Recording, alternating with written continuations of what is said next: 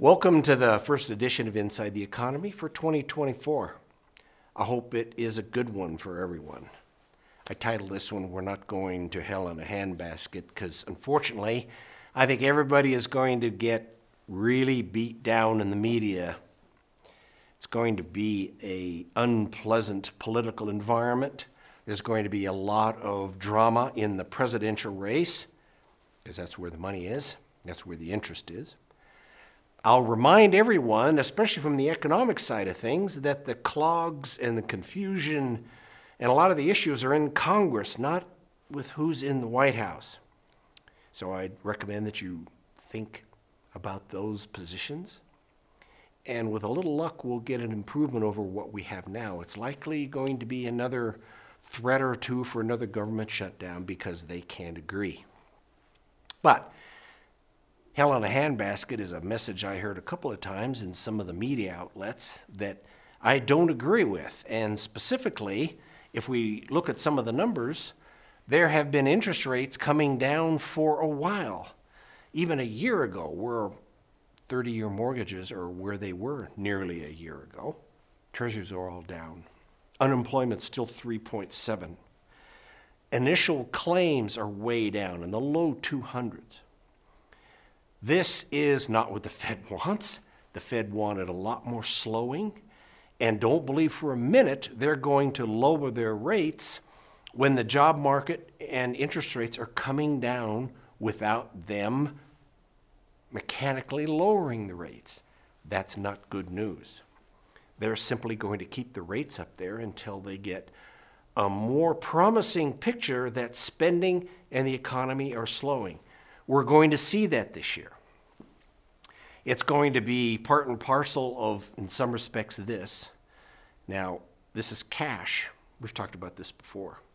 The big bump in cash over there. This is cash in consumers' accounts, $5 trillion. $4 trillion of that is from the stimulus money for COVID.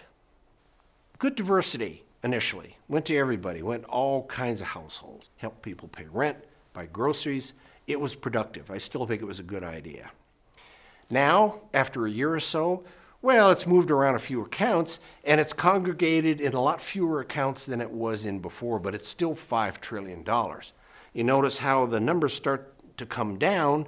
That's because the Fed is very slowly taking that money back out of the system. We've talked about this before. That $4 trillion was pure stimulus money, pure get-you-through money, but it doesn't belong in the system. It's a source of inflation. The control of inflation is going to be pulling that money out of the system. And I'm sure the Fed is going to do that. They've started on the process already. All the fanfare about interest rates, that's for the media and for debate and public consumption. The real work is done with the money supply, and it's slowly coming out of the system. Take a peek at this chart, and the important part of it is the gold and the blue. That's where we were in the middle of COVID, the gold. Oh, the credit card debts were way down and spending was down. Auto loans were down. It was great. We look at it now, you look at the blue now. Credit cards now are as bad as they were at the beginning of the 2008 crisis. Auto loans are up, a lot more defaults. I haven't seen zero interest rate yet, but I have seen offers for reduction in price. They have to sell those cars to the middle income wage and hour side of the economy. And mortgages are starting to see some, not defaults yet, but certainly late. The Fed wants to see more of this, so spending slows, so that side of the economy is slowing, and it really tames inflation, gives them an opportunity to pull the money out of the system.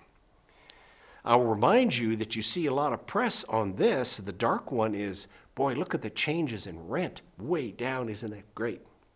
The growth is way down, and that is great. Look at the red line. That's where the average rent is. $1,700 a month. A family of four paying $2,700, $3,300 a month. Well, we know where that goes with a working guy. And part of that rent part of the 11 or so lower-end food franchises, which are going to go under this year. We talked about that a little bit. A meal for 4 people in any one of those Denny's or whatever it is, I mean, it's $100. Working guy can't afford that. And since all of their costs are up 23-25%, and they can't raise their prices, well, that's where you go under. That's kind of where we are. That's going to be, it's all fallen apart in the media because of these events. The labor market is okay. The job market is okay.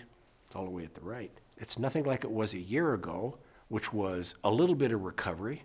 But the job market is vibrant because people are finally figuring out that DoorDash alone isn't enough to pay the rent. So they're getting jobs. There are some jobs available because corporate America is resolving their supply issues, getting their act together, adjusting things.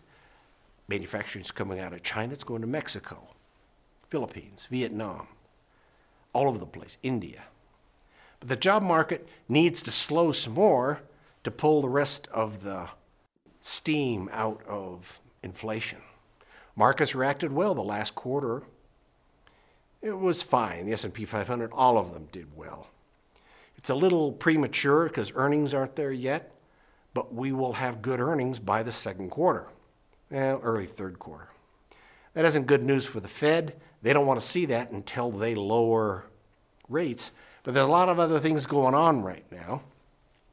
And the market has adjusted as much as it has already, is not going to encourage them to lower anytime soon. I still think the Fed's not going to do anything towards the very end of the year. The market is great, and there have been a lot of questions on, gee, what really has been the driver for this market? Well, down there on the bottom, that little huge wad is the S&P 500, the 400, the 600, mid-caps, small-caps, everybody's down there. That blue glorious line up there, that's the Magnificent Seven. Boy, I don't like that term. But it's the 7 biggest stocks in the S&P 500. Technology, mostly technology. Well, they've really outperformed everything. They get all the press. Everybody buys them. The investment clubs, everybody buys them. They've really been the performers. But the rest of these markets that are down there are going to improve on their own, which will be a big boost to the broad market growth starting this year. Real estate side of things, we've gone over the top with office vacancies. We knew this was coming. We've now exceeded where they were in the savings and loan crisis several years ago. It's going to be interesting to watch, but it's going to help slow things down. The United States has always been seemingly very energy dependent and sensitive to things going on in the Middle East, and there's nothing really good going on in the Middle East right now. But now we're the largest oil producer in the world, have been for a while, soon to be the largest oil exporter in the world, a little while.